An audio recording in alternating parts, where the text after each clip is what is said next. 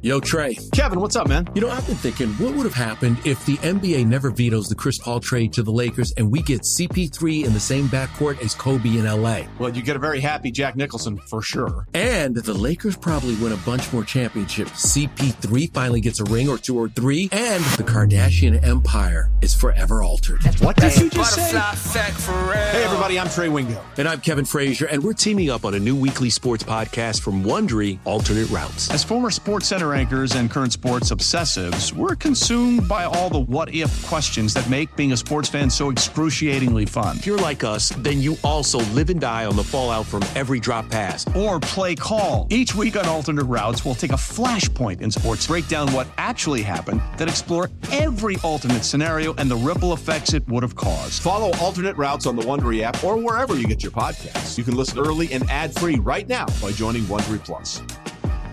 Passion, drive, and patience. What brings home the winning trophy is also what keeps your ride or die alive. eBay Motors has everything you need to maintain your vehicle and level it up to peak performance, from superchargers, roof racks, exhaust kits, LED headlights, and more. Whether you're into speed, power, or style, eBay Motors has got you covered.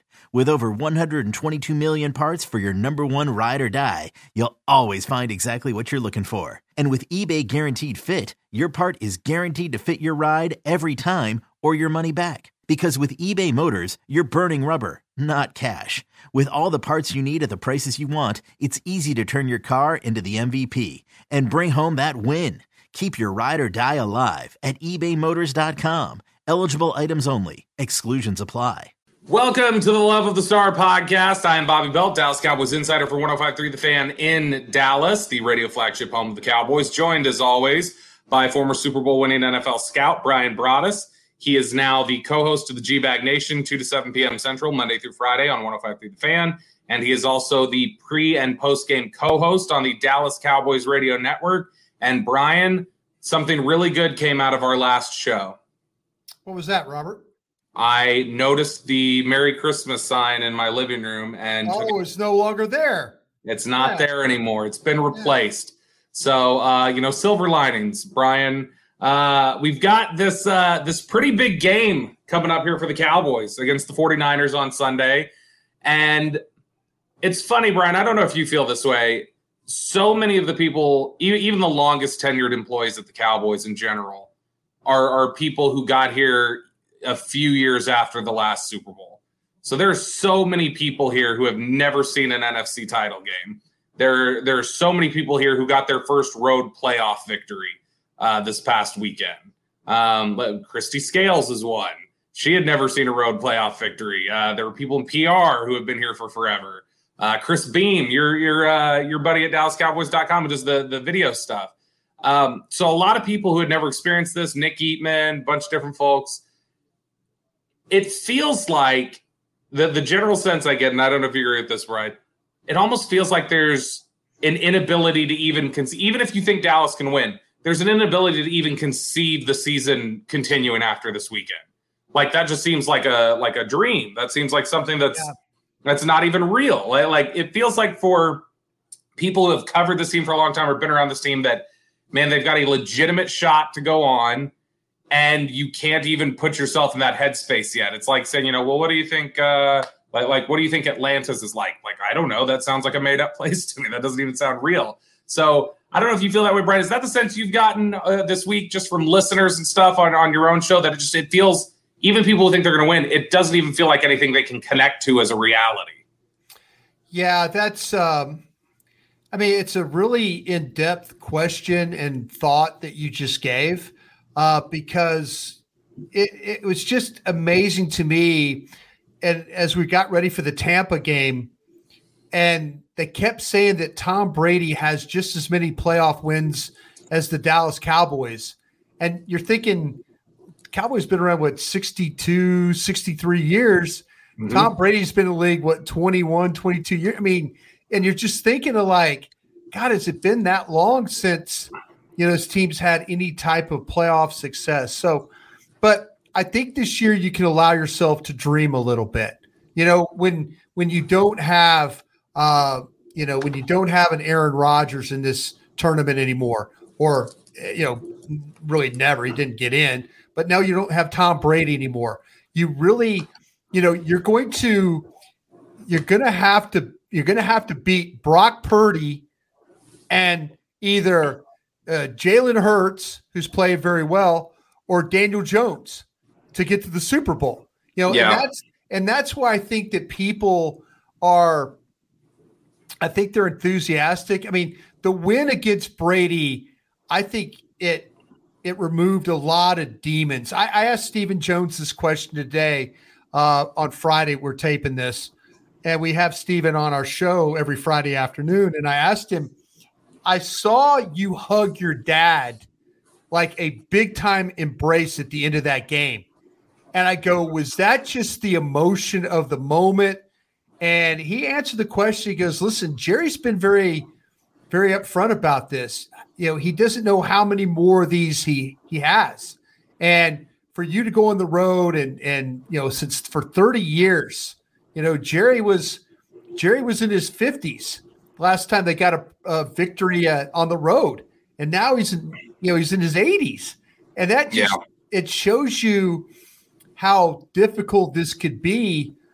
These playoff games. And, Steven said it meant a lot to him to win. It meant a lot to me. It meant a lot to the organization. And I just feel like this fan base, we've all had our hearts ripped out before. I mean, we've all had our hearts ripped out with playoff losses and stuff. San Francisco is an excellent team. They are an excellent team. And this is going to be as tough of a game. We've seen games before where sometimes the divisional matchup is more difficult than what the championship matchup. And I don't mean with respect to Philadelphia or the Giants. I mean, I'd love to see the Giants win. I would love to see the Giants win on Saturday, just so the Cowboys know that if they go out there and take care of business and don't turn the ball over and tackle well, that they got a shot to host the Giants in the NFC Championship game. That's what's ahead of everybody right now, So it's one of those things where you get emotional thinking about being in the playoffs, but even more emotional when you win these games, because it does keep that dream alive, that like I say, the last time the Cowboys won the Super Bowl was 1995. Our team at Green Bay won it in 96. That seems like so long ago to me right now. I mean, it just seems like forever that I can imagine what Cowboy fans feel like right now. And you know what? You're allowed to dream a little bit. You're allowed to dream. Go out there and play like you did against Tampa, and you got a good shot at knocking these 49ers off and getting a chance at the NFC Championship game. Two more just kind of general feel questions for you before we go into the 49ers themselves.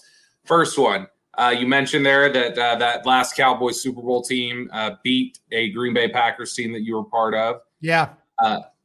Could you ever have envisioned at that time, if somebody would have told you at the end of that game, when I'm sure there was a lot of pain there in your locker room, if somebody told you, hey, Brian, 27 years from now, this organization will have not even been back to this championship. I would have never believed it, Bobby. I would have never, ever, ever believed it. But I felt like when we were in Green Bay, the following year they had a draft. There was a draft that the Cowboys had such great personnel, and they had a draft that just wasn't really up to snuff. And you kind of felt like, well, maybe things are changing here. Maybe the personnel is changing. I caught, when I came to Dallas in 99, I caught the tail end of Daryl Johnston, Emmitt Smith, Troy Aikman, Michael Irvin. I caught the end of that, though. That was towards the end for those guys. And so that part of it was like, man, when those guys, when it hit the wall, it hit the wall. It hit the wall a ton. And but if you would have told me 27 years later, I would have said this organization would have probably had 1 or 2 or maybe even 3 more Super Bowl victories to their credit. And then the second one, we're gonna just selfishly, how cool would it be for you to get a Giants victory and a Cowboys victory, knowing that like next week you could be out there at the Miller Lite Plaza, being involved in the execution of the first NFC Championship game day in Dallas since you lost with the Packers in '95. Yeah, it's tough, man. I mean, it's tough to when you're part of these teams and you fight really all year, and you're like, and you don't make it, or you don't get there. That's a very, very difficult thing that you have to deal with. But yeah, I mean, I'll just say this with the Cowboys, those games and stuff. I mean, playing Dallas, we had San Francisco's number, but we never did have Dallas's number. That was clear. Like I told the story I think before, but if you haven't heard it, I just remember we won a game out in Candlestick and playing a championship game in Dallas. And it was like the fans, I mean, like Reggie White sitting in his locker thinking about having to play against Eric Williams. Everybody was excited about, getting a chance to play Dallas. And and Reggie White's like, man, I have to play Eric Williams. And, that right there was when I saw him down, I'm thinking like, oh, well, it's probably won't be pretty good for us going forward. Yeah. Hey, it's Kaylee Cuoco for Priceline. Ready to go to your happy place for a happy price? Well, why didn't you say so? Just download the Priceline app right now and save up to 60% on hotels. So whether it's Cousin Kevin's Kazoo Concert in Kansas City, go Kevin, or Becky's Bachelorette Bash in Bermuda, you never have to miss a trip ever again. So download the Priceline app today. Your savings are waiting. Go to your happy place for a happy price. Go to your happy price, Priceline. Oh gosh! Well, this is a unique opportunity here for the Cowboys. I gotta say, it's pretty cool to look at the makeup right now of the NFC. It's a very classic look in these playoffs to have the 49ers, the Cowboys, the Giants, the Eagles. It feels like 90s football again, early 90s into middle 90s. You're just missing the Packers really. From being a collection of the 90s elite. So with that said, the Cowboys head into, I almost called it Candlestick. The Cowboys head into Levi's this weekend. And Brian, what is your big overriding theme you're looking at heading into this game of like, hey, this needs to happen. The Cowboys need to make this happen. Bobby, there's a couple of things. I think this game is going to hinge in 2 areas. I think it's going to hinge in, number 1, how well you're able to block their front. And number 2 is how well you tackle on defense in this game. If either one of those or both of those are poor, Dallas will lose this football game. There's no question in my mind. If you don't find a way, and you're not going to be able to control this front the whole entire game, but if it turns into they just kind of have their way with you, then it's going to be a problem. You've got to be able to move the ball. You've got to be able to take advantage of the things that can happen in the secondary. Teams that have been able to move the ball, the 49ers, have found a way to block the front and then, make plays in the passing game. And blocking Bosa and this crew is not going to be easy, but you have to find a way to make it work. And on the second side, the flip side of that is the tackling. This is a team that the offense is built on, run after catch. It's built on toughness. It's built on attacking you. It's built on putting you in bad spots. They are going to test how physical you're going to be with Kittle, with Juszczyk, with Deebo Samuel, with Brandon Ayuk. They're going to test you with how this offensive line with Trent Williams. They're going to test you. So if you're the Cowboys, the old saying is bring the big boy pants, and you better bring the big boy pants when you're playing on Sunday, because if you don't, this team will embarrass you with this running right through you and making it very, very difficult on you as well. You talk about the physicality of the game. Obviously, something that was something they were severely lacking last year in the game against San Francisco, like an ability to match that.